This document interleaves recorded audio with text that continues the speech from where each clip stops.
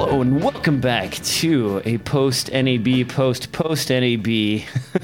We're still gathering up some stuff, actually, but we are on DSLR Film New Podcast, and Devin joins me today. I, of course, am DJ. I'm just back from a shoot in the Midwest. If you like Sioux City, Iowa, that's where I was. It was wonderfully boring. But Devin, what have you been up to, my friend? Oh, boy. I've been up to lots of stuff. I just talked with you earlier about creating battery brackets for some cheap LED lighting, which I don't know. I may do a short video on because I have been recording my progress as I make 3D printed brackets to convert lights that aren't meant to be converted and all that fun. You know what's fun too? When I pull the battery mounts off of those LED pads, they don't have colored wiring. Both the positive and the negative are black.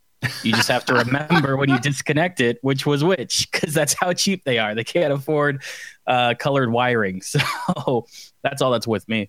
I mean, as long as you check the polarity, you'll probably be fine.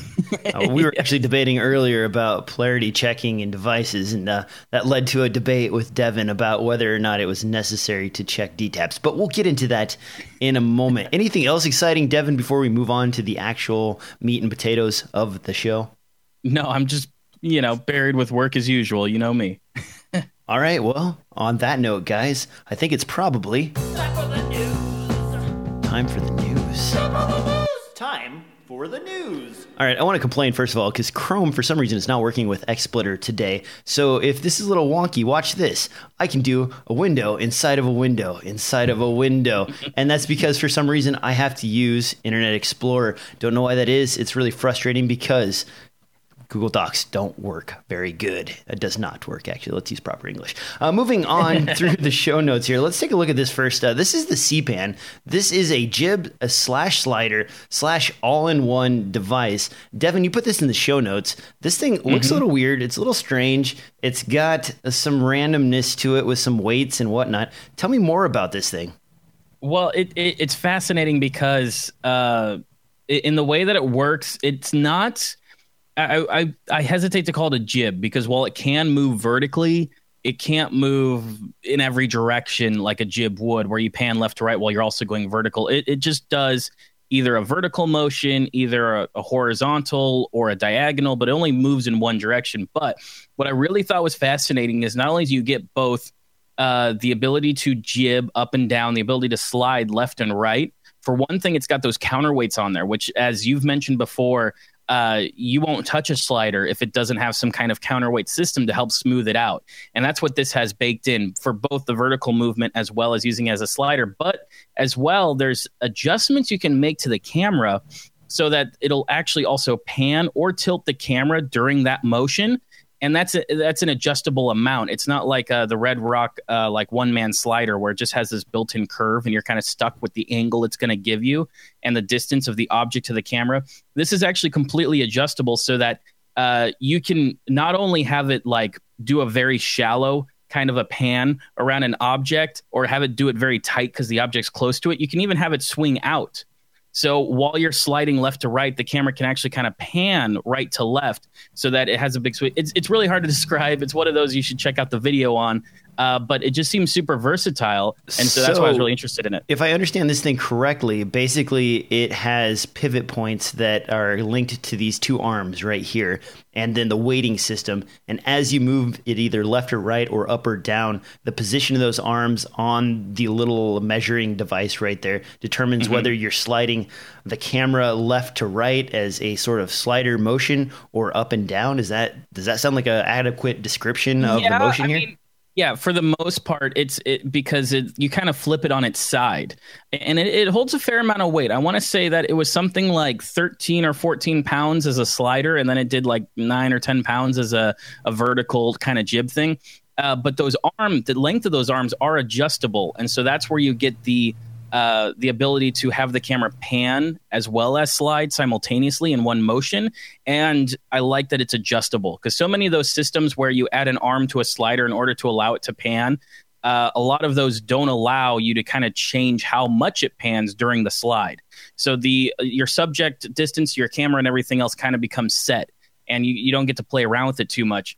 as opposed with this camera system, you can have it slide around a car. So it does a very gradual pan, or you can do macro photography and have something, a few inches away and have it do a very harsh pan to stay close and locked on that subject. So it seems like a very interesting system. It doesn't come with a tripod or anything like that. And I'm not sure if it comes with a counterweight system yet. I didn't hear any word on that.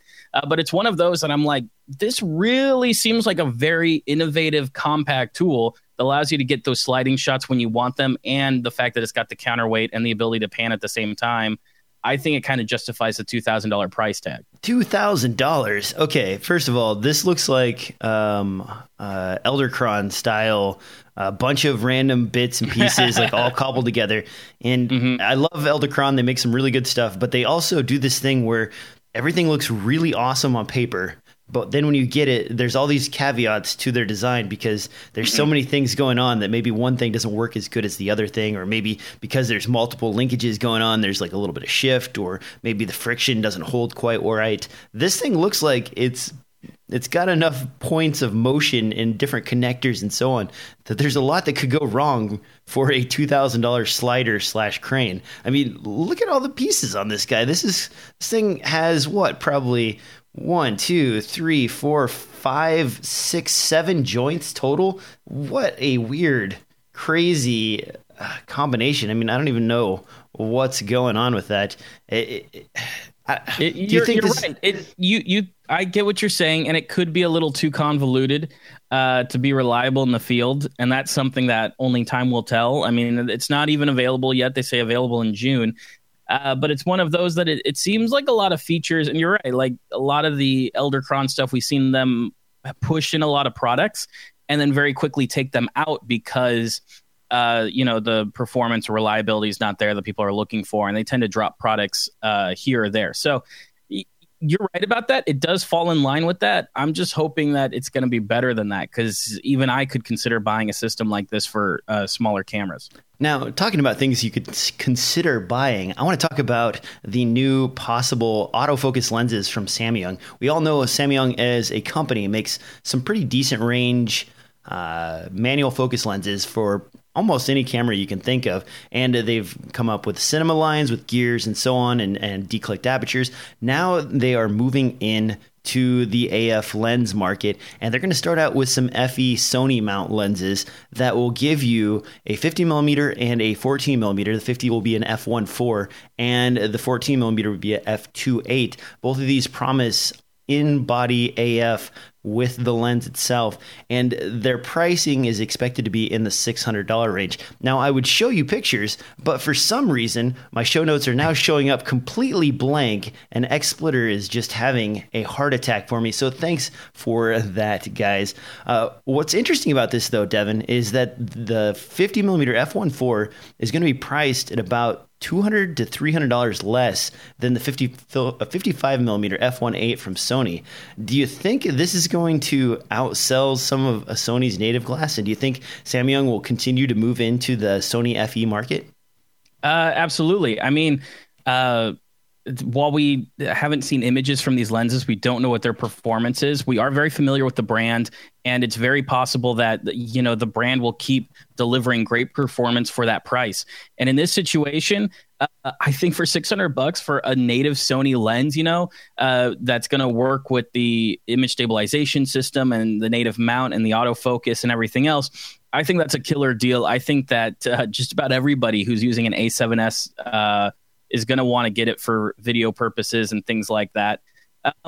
I don't know. I think they're knocking it out of the park with this one. As long as there isn't some kind of crazy problem with it down the line, or it doesn't look like total garbage, I think $600 is crazy compared to what Sony has been charging people for all of their lenses. Have you watched the pricing for Sony lenses? I mean, the FE series lenses, especially the new G Master, they're double or triple the price of their Canon and Nikon counterparts. And then on top of that, you have the lackluster 24 to 70 f4, which is nowhere near the ballpark of the 24 to 105 from Canon. And they're charging, $800 to $1,000 depending on where you buy it. It's ridiculous. And it's such at this time, I'd say it's a narrow use case, because at least with Canon, you can freaking adapt. Yeah, well, you can adapt to most things with Canon. You got C300s, even Red Epics and things like that will take a Canon mount natively. Like there's a lot of camera systems around the Canon mount, and Sony only has Sony cameras, and that's the only people interested in that Sony mount. And so besides things like the F5, F55, FS7, FS5, in terms of video production, there isn't really a lot of calls for these lenses. I mean, most people who are running around with an FS7 or alike are using Canon lenses. So it just really seems ridiculous pricing. Not that the performance isn't there. It's not like the lenses are bad, but you're right. It's when you're starting to charge more money than Canon, it's like, what are you doing? Well, and the other thing is these lenses from Sony are all fly-by-wire. So the AF system, and Devin, you used one of mine at NAB. What did you think of the fly-by-wire system on Sony lenses? Disappointing. Yeah, I mean, like we eventually got focus. It became difficult to work with, and it was a bit of a bear. But that's every fly-by-wire system. That's not specific to Sony. That's just kind of it's video production with fly-by-wire lenses. What are you gonna do? You know. Well, even though Canon lenses aren't really perfect for obtaining focus consistently at the same spot every single time, at least it's tied physically, in most cases, minus the 85-1.2 to the lens itself. So you can sort of get to where you need to get to, and it moves at whatever speed your hand moves at. We were running into issues with the Sony mount glass where Devin would move too fast and the focus would change at that speed all the way across, or he would move a little bit slow and then it would just go really laggy on us and not move hardly at all. It was really kind of weird at first getting used to. Repeatable focus is just about near impossible. Yeah. If you're trying to do a focus pull, every time you do it at a slightly different speed, you're going to hit a slightly different focus mark. So in terms of how they use their fly-by-wire system, it really is hopeless if you're trying to do repeatable focus or a rack focus or something like that. You're always going to end up missing it. Now, if you follow the links through the show notes, guys, you can see that Samyang 50mm f1.4 in action. They did have it at the demonstration booth at some event, and a person was able to get his hands on it and at least test the autofocus. Their claims are that it's better than a Canon lens with an adapter, but a little bit slower than Sony native glass as far as autofocus is concerned, and the lens is not fly-by-wire. It is a bit bigger than Sony's glass, so those are a few things to keep in mind, and the performance is said to be pretty similar to the rest of their 50-1.4 offerings, so a little bit soft in the corners, sharp in the center. Still, for $600, definitely something I'll be looking at. Yeah, exactly. Yeah. I have the 55mm f1.8, and I kicked myself even though I bought it. It's like I got lucky on it. I think I paid $500 for it, something like that. It was lower than normal, but it's still, man, that much money for an f1.8. Yeah. You just kind of shrug. Speaking of f1.8, and this is kind of a side note, the Sony full frame 50mm f1.8 Nifty 50 hit the market this last week. And the price on that is $249. The Nifty 50s in both Nikon and Canon mounts are $100. And this guy is $249. People haven't been extremely impressed with it, but they say it does keep up with its competitors at roughly double the price. I mean, man, Sony, what are you doing? What are you doing? And just imagine, like, I would question how much value my lens is going to maintain. Like, this is kind of a recent, recent when you compare it to the Nikon mount or the Canon EF mount. In terms of popularity and lenses and everything else, it's like, is this going to be something where Sony, like in a couple of years, slashes the price in half on all their lenses, and a lot of your investment goes away with that? That's just one of those. It's hard. It's for me, that would be hard. I couldn't buy something like that, not knowing where the market's going to be with it. Well, and if the price that I've been getting in the used market for my Sony glass is any indication of where this is going, the fall off on lenses seems to be pretty spectacular. The price drop on Craigslist here in Portland, lenses are going for between $300 and $400 less than their retail price, depending on the lens you're looking for. So that part has been nice for me and has allowed me to afford a few native Sony mount lenses. Now, that's enough complaining about Sony because we all know these problems. Let's talk about something good, Devin. How about the world's tiniest remote flash controller? You mentioned this guy to me, I think a couple weeks ago, and I kind of forgot about it. And then I was looking at the show notes. I decided to throw it in there. This is the Flash Q.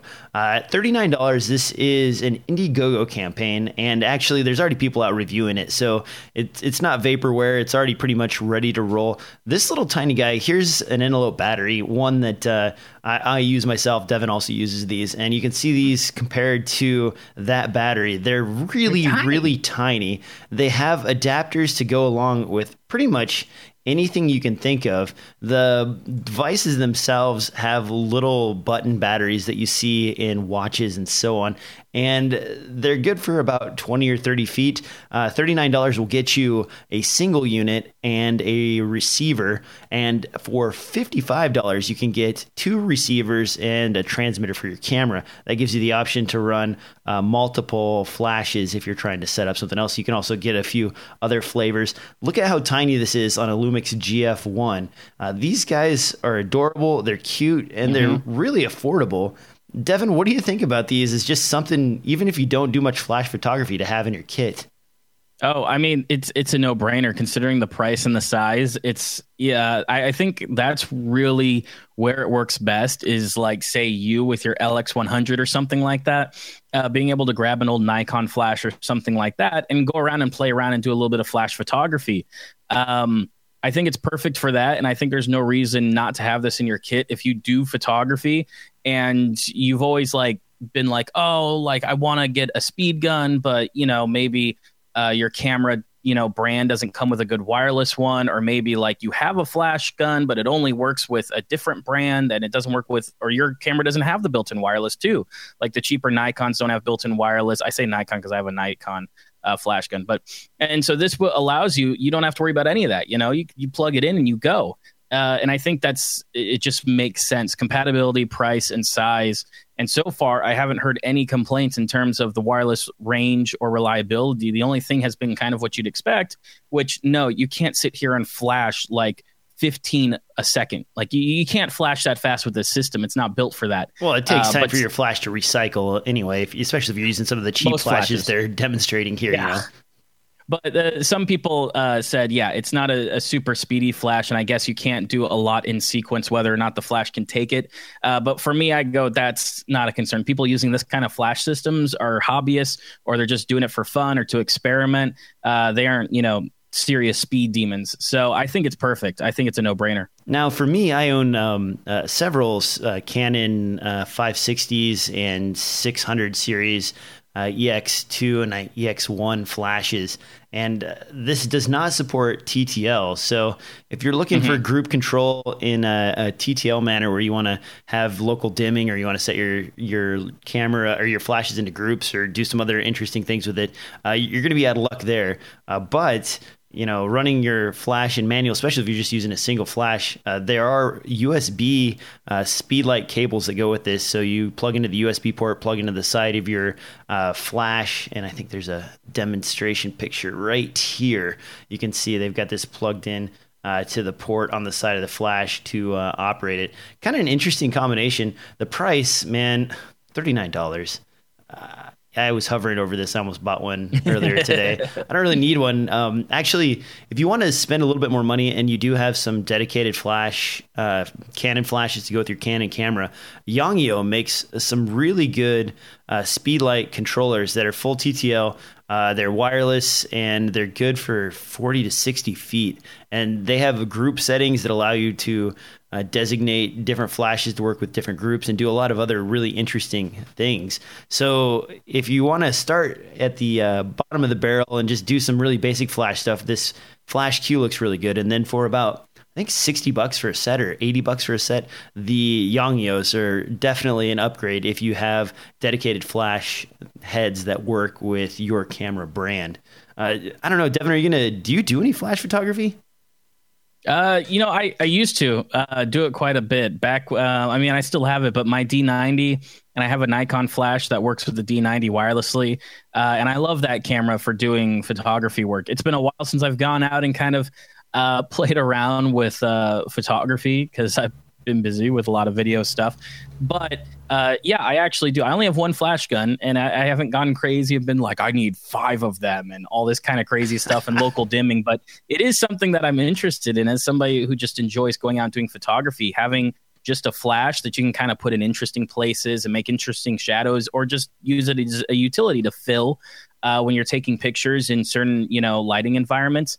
Yeah, I absolutely love it. So something like this that allows me to take some of my gear and mash it together for this price is a no-brainer. I have some kind of canned projects where I basically am just taking headshots after I've done some video work. And for that, I have a set of 4 flash heads and then the wireless system. And I went all out. I have, the good stuff. But that's pretty spendy. Those, I think the 580s were somewhere in the range of $300 or $400 a pop. And then the 1-600 I bought it thinking I was going to go Canon wireless controller with the, because that has the internal wireless system for the 600 series. And I don't know, it didn't impress me that much. I've been using mostly my 580s. I don't know if I have the 600 anymore. I might have sold it. Also, the same company, Yongyo, makes some really good Canon clones that if you're just doing flash photography occasionally, they're way, way, way more affordable than a 480 or a 580, and they do a pretty good job. Reviews. Oh yeah, they get good reviews. I've only burned up one of them, so not too bad. All right, moving on down the line, let's talk about burning stuff up. Devin put this in the show notes, and I was kind of giving him a hard time about it because I was like, well, people should check their gear. But this is a DTAP protector. Basically, it will keep you from frying equipment by accidentally wrongly polarizing your equipment in a DTAP setting that's got a light to tell you you're good to go. Looks like, and Devin can explain this better than I can, you wire this in to all of your DTAPs, and it prevents you from burning stuff up. I don't use a ton of DTAP equipment, and it's not really something I'm super excited about, but Devin, you are. Tell me more, man.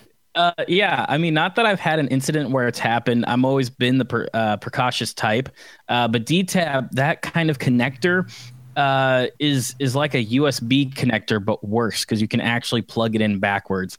And a lot of DTAP accessories, depending on how much you spend and everything else, they don't necessarily have protection circuits on them. So if you wire them in reverse or plug it in the wrong way, you end up frying whatever it is you've plugged in there. So, and that could be, a monitor, that you've spent $700 on. It could be an EVF. Like, I don't know if the Zacuto gear has any kind of protection on their lines. I imagine they do because they charge like they do. But in this case, instead of a $20 DTAP adapter that you buy and you solder together onto the ends of your equipment, you spend $80 on this one. And what it does when you accidentally mash it the wrong way, or if you're a rental house, or if your camera assistant or whoever else doesn't know what they're doing and they plug it in the wrong way, it stops the circuit, it turns red and tells you you've plugged me in the wrong way, preventing any kind of damages. You just pull it out, put it in the right way, it turns green, and you have power. So it's a way of, for devices that don't have that kind of protection, it's a way of adding that protection to them so that they don't get screwed up. Because unfortunately, like the D/P taps, you can just tell by looking at them, it wouldn't be that hard if you're rushing and you're in the dark and you're not familiar with the equipment to plug things in the wrong way. So I see this being totally a killer for rental houses and things like that, where I'm sure they burn out a lot of equipment because people are stupid. But I could see this since I only have a few pieces of gear, it's kind of like, why not? It's a little bit of extra insurance. There's a few other parts of that protection circuit. It prevents from overvolt and a few other things too. So you can kind of think of it as like a power strip, something to just add a little bit more insurance to your gear. Now, one thing to think about, if you ever end up burning something up with the DTAP, is most camera products are built with what they call a diesel diode, or a protection diode with a resistor. And what happens is they set that up for reverse polarity. The diode conducts fully and causes current to flow through a single resistor that burns out the input trace to the device. So if you ever think you've fried something completely, crack it open and look at the first very very first section stage of the electrical input. And if you see a diode that's burnt and fried and you see a resistor that's fried, that is probably a protection device installed by the manufacturer to keep your equipment safe for that one time when you reverse the power. This is the reason they call it a diesel diode, is because it was originally pioneered in early radios for cars. And the joke was that a diesel mechanic would accidentally hook up your electrical backwards on your radio and fry your radio. Now, that's really not fair, because diesel mechanics are very smart people, and there are a lot of smart mechanics out there. But that was the joke. And they do that in a lot of electronics these days, especially more expensive monitors, camera gear, and so on. So if you do think you fried your gear, that is probably the first thing to check, and it's really easy to fix. There's usually polarity indicators for the diode that you need to reinstall for that same protection, and a resistor value fairly low, usually rated in the 1 or 2 amps, so that it burns out right away. But definitely something to check on if you ever fry your gear. And this, $80 a pop, is that just for one, Devin? Or is that for... Yeah, that's just for one. Dang. That's $80 for just one connector. Yep. Man, I don't know. The few times I've had to use stuff with the DTAP, I mean, I check it before I go, and then no one does any real rewiring for me of any kind. So I've never. No, it's like they've mentioned, it's mostly for people who might plug it in the wrong way. Try to jam it in the wrong way. Yeah, because it is kind of easy to do that if you have one that's worn or it's not made to the same spec. There's not exactly good space tolerance, depending on where you get your gear from. Like the DTAP is not like an established standard like an American Outlet or something like that, where there's a certain shape and size and it has to fit this to spec. DTAP is just kind of like, oh, there's 2 prongs and like some plastic around it. We'll make it work. Speaking of burning things up, have you seen all the news on people buying those USB 3.0 cables on Amazon, and they're not set up to spec, and so they can't handle like the current limiting capabilities needed to protect your device, and they're burning up like whole Microsoft Surface Pro 4s and so on? Oh, yeah. It's I believe there's a man, I can't think of his name, from Google, who has like gone through on a mission to notify people of these problems. And I think somewhere you can find a list of official cables that he say are A-OK because they're built to spec. But I think that's a classic example of sometimes overseas manufacturers trying to beat everyone to the punch in terms of price and delivery, and they end up making a subpar product. So it's when it comes to your power and stuff like it, you should make sure you get something that's tested, something works. And it's when it comes to things like, I guess for USB cables, everyone would just assume, well, either the cable sucks and it breaks or it's good. But with all the power going through USB-C, I think that threw people for a loop where they thought, any USB cable will do. And it's like, no, if you're charging a laptop through a USB cable, it's got to be a good one. Yeah, some of those are, charging a Google Pixel, I think, is like 90 watts or 80 watts, something crazy like that. That's a very significant amount of power to put through tiny. Through such a small connector with very small pins on it. Yeah, the wires on those are barrels. like 22 gauge or something like that. It's crazy small. Huh. So and you compare that to the barrel plugs and everything else that we have on our laptops. It's nuts to think about what they're trying to do in such a small package. But yeah, the power brick something to be mindful of. The power brick on my freaking MSI GS60 is huge. It's like the size of my arm. Not a power brick. It's a small generator. All right, well, we're talking about weird stuff. Let's talk about this Sennheiser MKE 440 microphone. This is a little bit strange, and I feel like we're sort of starting to jump the shark with these stereo mics. First, we saw stereo mics that were pointing in both directions, and then we saw stereo mics that were pointing back and forwards, and then we saw stereo mics that just kind of had swivel XY patterns that went all over the place. Now we're getting stereo focusing, and if you're familiar with wave dispersion, basically the concept here is that each of these mics is focused out and at an angle, and therefore at some point in the center of those two mics patterns, there's a maximum input value for both of the mics, and those two combined will give you a very strong sound from that access point, with incoming stereo sort of off-axis stuff giving you color to your audio. Now, this guy will set you back $349, it looks rather precarious here. And they've got a little quote just telling you that this will well mix in between ambient sounds and the clear, comprehensible speech and dialogue. And I've got a link to this here. That also, for an extra $100, you can get this with a fluffy that will sort of keep wind off of it. I don't know, Devin. I say this all the time, and people kind of disagree with me. Do you think stereo mics are really necessary for on-camera DSLR shooting? It's more narrow of a use than. When would you use it? Can you give me an example? I can give you lots of examples. When you're rolling B-roll, say the client is like, "Yeah, I want you to record my motorcycle, my custom motorcycle driving down the road." If you do it with stereo, it adds a little bit of stereo imagery. You don't have to do anything fancy in post. You're done. You hit record and you get kind of the audio you're looking for. Anything where you're recording in an environment, say it's a film project and like you go down to the beach. Well, you don't have to do anything too fancy if you already have a stereo, room tone or something like that of the beach and what it sounds like. And the waves. Wouldn't you just leave your field recorder laying about for a little bit and then use that as your ambient fill? In cases like, yes, you're completely right. When it comes to things like room tone or something like that, you can.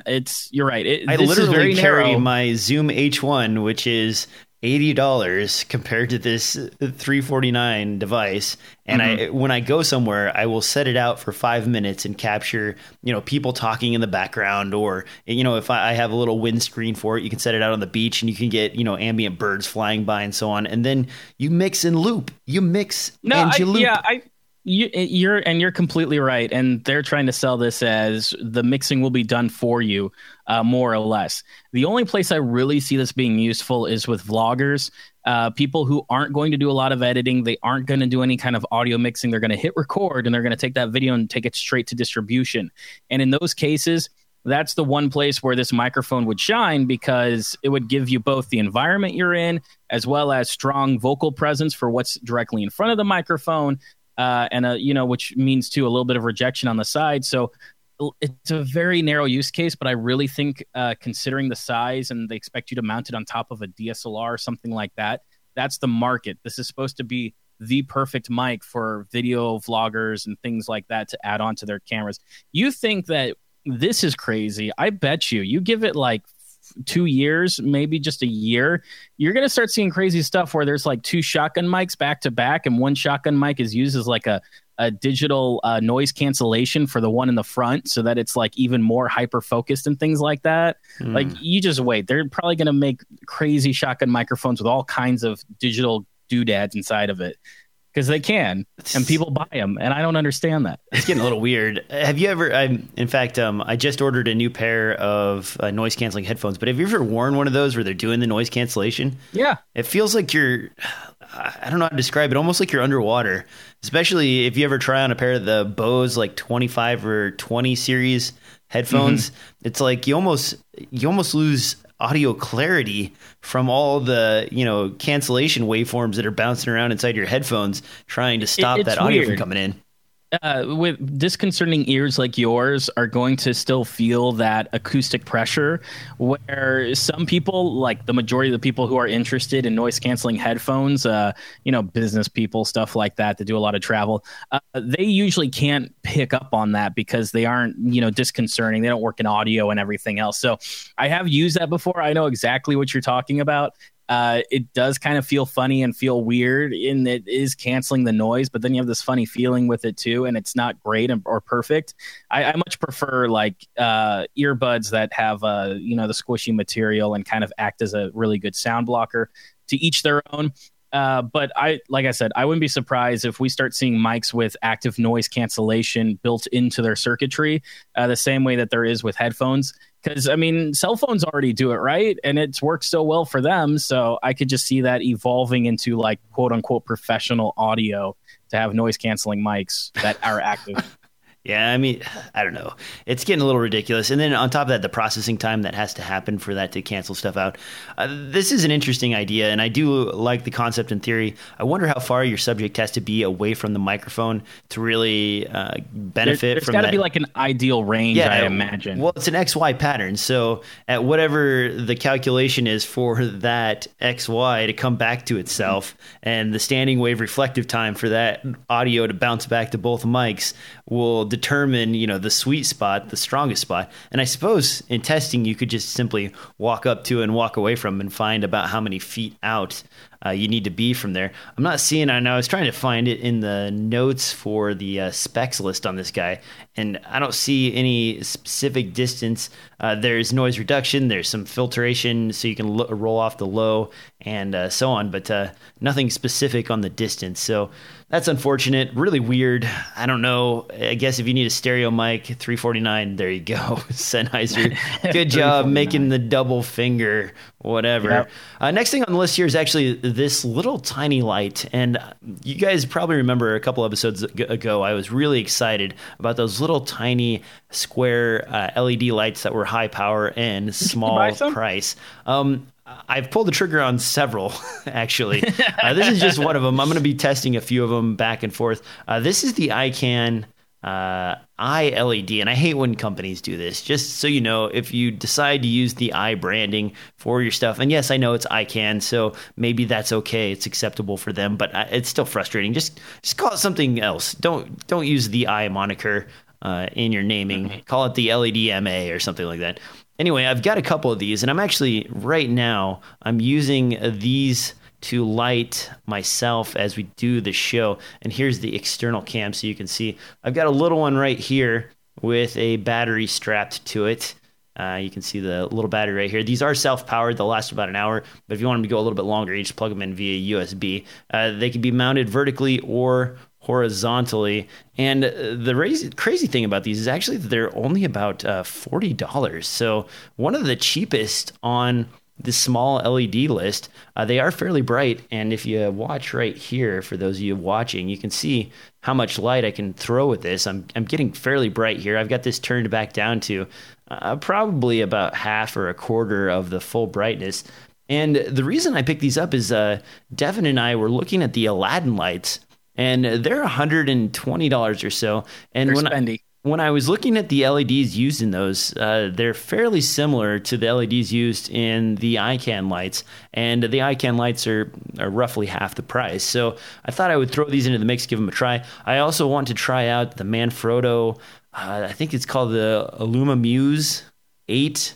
I think that's right, yeah. If I'm pronouncing that correctly. And of course, I got the Aladdin coming, and then I've got that little square light. The name has already escaped me. I think it was called like the Luma Cube or something like that.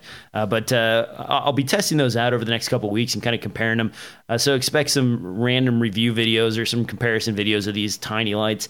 It's kind of cool that all of these have their own internal battery. And that's actually what I like about it, because a lot of times I just need to show up, and, Devin was with me at NAB. I wanted a little light here. And, we had to get a battery out, and we had to get out a big LED light, and we had to hook it up, hang it off of something. With these tiny lights, you can literally use a tiny Gorilla Pod, even one of the generic $15 ones, to hold it up, or any kind of clip that you can think of to get it airborne and place it somewhere. And you don't have to strap a battery to it, and you get an hour or so worth of light out of it. That's plenty of time to get a quick interview or to do something simple. Obviously, these aren't going to replace full-fledged lighting kits, but for convenient little things that you can throw in your bag, having all of these, I believe the ICANNs are 5,500K. So, roughly in the range of 5,200. Most of the other lights that you can get in 5,600K or so. So they blend in pretty well, and they're cheap. They're really freaking cheap. And I think you're absolutely right about that. This isn't necessarily a light you buy because you have a specific purpose in mind of how you're going to use this light like you would with a larger fixture. This is one of those small ones that you have in your bag, and it's just always at the ready. Because I could imagine, too, you're shooting, say, a scene inside of a car. It's like this will easily fit into, the dash. and can add a little bit of fill, a little bit of splash of light on their face so you can expose it a bit better. Just being so small, so light makes it easy to mount anywhere, and an hour or so of battery life gets you just enough to get through whatever situation you're in that this little utility knife can kind of get you out of. So like he was saying, on the show floor, there would have been a few times where it's like, hey, if it only took 2 seconds to clip to something and turn it on, we would have used this all over the place just to add in a little bit of fill or, maybe spotlight something, draw attention to something we wanted. So it's one of those where the iCan comes at a price that makes me very interested in it. $40. It's so cheap. And really, like, to me, that seems pretty appropriate. Of course, you'll post a review or at least your thoughts on the Manfrotto and the Lumi Cubes as well. But still, very like that. I'm kind of interested in these small LEDs too. Most of my kit's pretty big. I just bought some big like 2x1 panels and stuff like that. But at the same time, seeing DJ have so much fun with these little lights make me think, oh, that would be really, it could be really handy. It could really save your butt on a shoot when something goes wrong or something's too small or too tight. So, all right, Devin, we're gonna do something we haven't done in a long time. You want to answer a question really quick? Absolutely. Bring it on. The question comes from Pixel Relief, and he wants to know if there's any good sources for free music for corporate production. Ooh, corporate production. There is. What is the website that you always mention to me? I've got a few after that, but there is that one website. Incompetech. That everyone uses. .com. Yeah, that's right. Incompetech.com. It's fair use, so accredit the artist accordingly.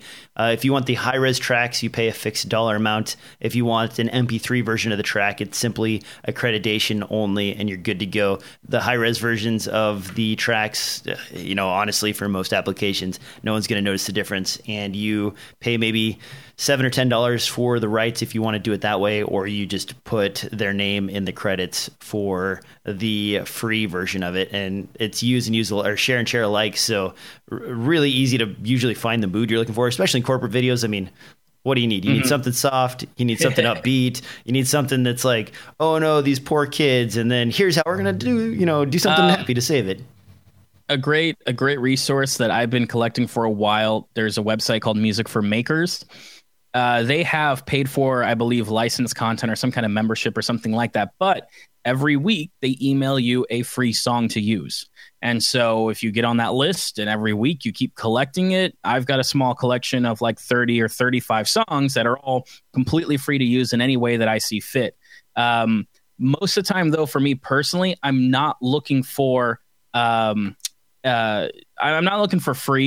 It depends. Like if I'm able to find it here or there, if you're going to YouTube, there are a few YouTube, I guess you call them communities or organizations that actually have a lot of great music. There's dubstep. There's a lot of crazy stuff. I think NCS is one of them that comes to mind right now, which I don't know what that stands for. No Copyright Sounds. So that's a YouTube channel that has a lot of techno dance kind of music, but completely free to use if it's on YouTube and if you link back to the original video. For most time, that's not going to work with certain clients, but it could work for a couple of clients. I'm a big fan of Audio Jungle. It's very easy for me to find the mood and the kind of music I want. But yes, each song costs $15 or $20. It depends on how much you're getting paid for the gig.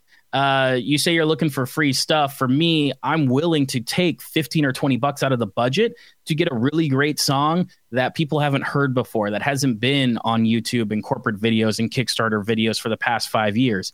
So it's a give and take. But for me, you can spot the Incompetech music pretty easily. You can, because that library has been used quite extensived over the years. I think the guy that runs Incompetech has the world record for the number of IMDb credits credited to one person, because his music has been so well used across the industry. It's nuts. You go to his IMDb page and it's like 40 or 50 pages deep worth of credits for music use. It's out of control. The other thing I do, and this may not be for everybody, but I like to write my own music. I have a couple of sequencers and some samplers and so on, and it's pretty easy to just, while you're flying to an event or flying to somewhere else, or you're traveling or you're between gigs, you just write a couple of songs here and there and you tuck them away with a label like happy or sad or, upbeat or, dance house or something like that. And that way you have a completely original feel to whatever you're working on. And people can tell you like, hey, I would like this to be a little bit more like this. And it's really easy to go to your own music and write that. Now, I realize it's not for everybody, but if you check out stuff like Reason, which is a good audio application, a lot of those have pre-built sort of easy to compose riffs and rhythms and samples that you can combine and create and mix to generate your own music without having to have a ton of musical skills. And Devin was actually laughing at me because I'm like, okay, I'll get the music done in just a second for some of the stuff him and I were working on together. And I just grabbed a machine out of my backpack and played a few beats really quick. I'm like, all right, here it is, go for it, man. And he was looking at me like, what are you crazy? Well, because the more you do it, the better you get at it. If that's something that you kind of like, if that's one of your interests, then by all means, it's an excellent opportunity to make use of that interest and kind of turn it into something that helps your business.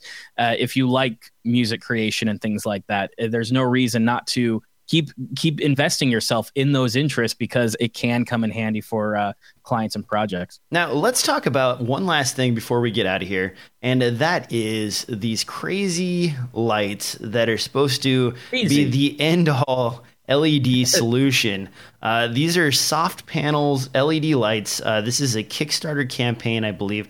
Lots of backers. Everybody was really excited about it. The campaign itself had 3 different flavors of lights. The prices are rather expensive, looking at about $1,000 a pop for these lights, but they boast auto coloration. They have a bunch of really interesting functions, and people are really excited about these lights. Devin, they seem pretty spendy, and while I was watching the video, they mentioned the skin tone portion of it, but I didn't really see them, compare it, do a side by side with something else to say like, this is what failed and here's why this one's good. It was just like, this is really good. Push this auto button and it works. You probably looked into these way more than I have. What do you think about these lights? I think that it's one of those where I wouldn't invest this kind of money without using it firsthand and really experimenting with it, because isn't it a guy that's well known in the LED absolutely light market? I can't think of his name right now, but it's not like this is the first LED panel they've made. But part of it for me is that I'd really like to, because what they don't seem to show necessarily is spectrometer and how this is exactly matching the light. Because if this is a system where it's just kind of setting the white balance, which they claim it's not, they're claiming it's actually taking measurements of color casting and correcting for that. But if this is just kind of like, oh, we've got warm and we have blue, LEDs, and we kind of mix between the two, then I'm like, well, that's not very much. That's kind of nice that you have an auto knob for my white balance, but that's not what I'm looking for. What they claim here is that this guy will be able to match anything. So if you have really crappy lights that are really spiked in weird ways because you're doing cheap fluorescence in an office or something like that, this will match it. And then you set your camera to white balance off of that, and all of a sudden the lighting environment you're in, these panels match it. And so therefore you have control of the lighting. You can use ambient lighting, where in a lot of cases, as I'm sure DJ knows, when you go to like offices and there's crappy fluorescent lights or something else like that, you tend to turn off those lights and use your own, because you're like, they look crappy and my lights aren't going to match it and I'm not going to have control over them. So it's kind of interesting. The flicker, man. Have you run into the flicker and you're just like, what is going on here? And you can't figure it out. And then the room also has this strange, like, no. And it's got the hum in it too. It's a mess. So, I mean, there's more than one reason to turn off the fluorescent lights sometimes. But in any case, I see this for like on the run where you got to set up quick and tear down quick. Having an auto setting could be absolutely killer, and it could be really useful for those people who are moving quickly. I don't see this being useful for people shooting short films. I don't see it being useful for people who are doing their own independent projects or working on features or anything like that. But those people who are working corporate, who are working client, who are like, I've got 1 hour to get 45 minutes of an interview done. This saves you running back and forth trying to get lights to match and everything else. So it is super spendy. I mean, 1x2 is 1,000. Imagine if you got like a 2x2 or something. So it's but I guess if you compare that to like an airy, what's the one, the sky panel or the headlamp or whatever, the top mounted, bar. Yeah, I know. Yeah, I know what you're talking That about. one's like $5,000 or $6,000. So if this is even, well, because it has that name. yeah, well, that's true. It has the name. Okay, you got me. You got me there. All right, but I'm not saying these aren't worth the price if they work as well as they've been claiming they do in the video. But it is still a Kickstarter. It's which that always makes me question it. That always makes me very critical of what it is, because there's so much garbage and there's so much scamming that goes on with a lot of Kickstarter stuff. While this is established, and I have no doubts that they will ship a product, the question is how good their product will work. I think if it still has super high CRI and everything else, it could be worth that $1,000 to a lot of people. But for me, it's all about that auto balance feature and how well that works. And I'd really like to see that in person and see how well it reacts to the situation around it. I don't know. The design of this also looks pretty sleek. I mean, all metal housing. They're using the sort of outside cooling system. You've got DMX controls, as well as multiple power sources. They look really, really well put together. And the nice thing about this, compared to some Kickstarters that I normally would complain about, is that you actually have the product on demo. They've basically done all of the research, and now they're sort of just using this as a pre-sale to ramp up production on these. I am seeing a lot of, here's my cell phone. Is there any kind of wireless controller in this guy as well? Not that I saw. You said cell phones. Are you talking about the spectrometers or? No, at the very end here. And I mean, I didn't read all this, guys. I'm going to confess to that. I was leaving that to Devin, but I keep seeing pictures of like, oh, here's a cell phone next to my stuff, and then they're like showing it with the white balance next to the deal. Everybody's been incorporating, Bluetooth controls in these things lately. I was just wondering if that was an option. No, I as far as I see, this doesn't have any wireless control system. They imagine if you're going to control it, you're going to do it through that DMX or whatever it's called port. Dang it. Whatever it is. Yeah, it's DMX. Yeah. DMX is your standard light controlling function. So if you have a dimmer panel or something like that you want to use, DMX is the way you do that, especially if you're doing like DJing. If you ever, setting up the strobes, all that kind of thing. And the disco balls and the lasers. Yep. I worked with a band one time, and I needed to do a music video for them. And this is way back when, in the old CCD days, they wanted to have lights flash whenever the snare drum and the bass drum hit. And so we used triggers with a DMX controller to cause lights to flash in each section as they played. And then we ended up working it into a couple different musical cues, but really awesome effect. And at the time, it was they were sort of innovative for doing that, but now you see that almost all the time. Any band that has any kind of beat machine or light control system does that sort of thing now. So it's not as revolutionary, but lighting is fun. Lighting a live venue, a live concert, that's always fun. Oh man. And not to dive too far into bands, but one of the best live performance lighting setups I've ever seen was 9 Inch Nails. Actually, they set up a light panel, an LED panel, like one of the ones that you would see today as a full billboard, only they had it on a rotating crane arm mechanism. So it started out above them and you didn't even realize it was there because it was just dead black. And then they would start playing, and then clouds moved in, and then lightning and all these other things, and it was just gorgeous. And then throughout the show, the panel, they were able to move it to all four corners of the stage and do all these different effects and camera effects, and put it behind the band and have shadows of them appear behind them and so on. Just really interesting.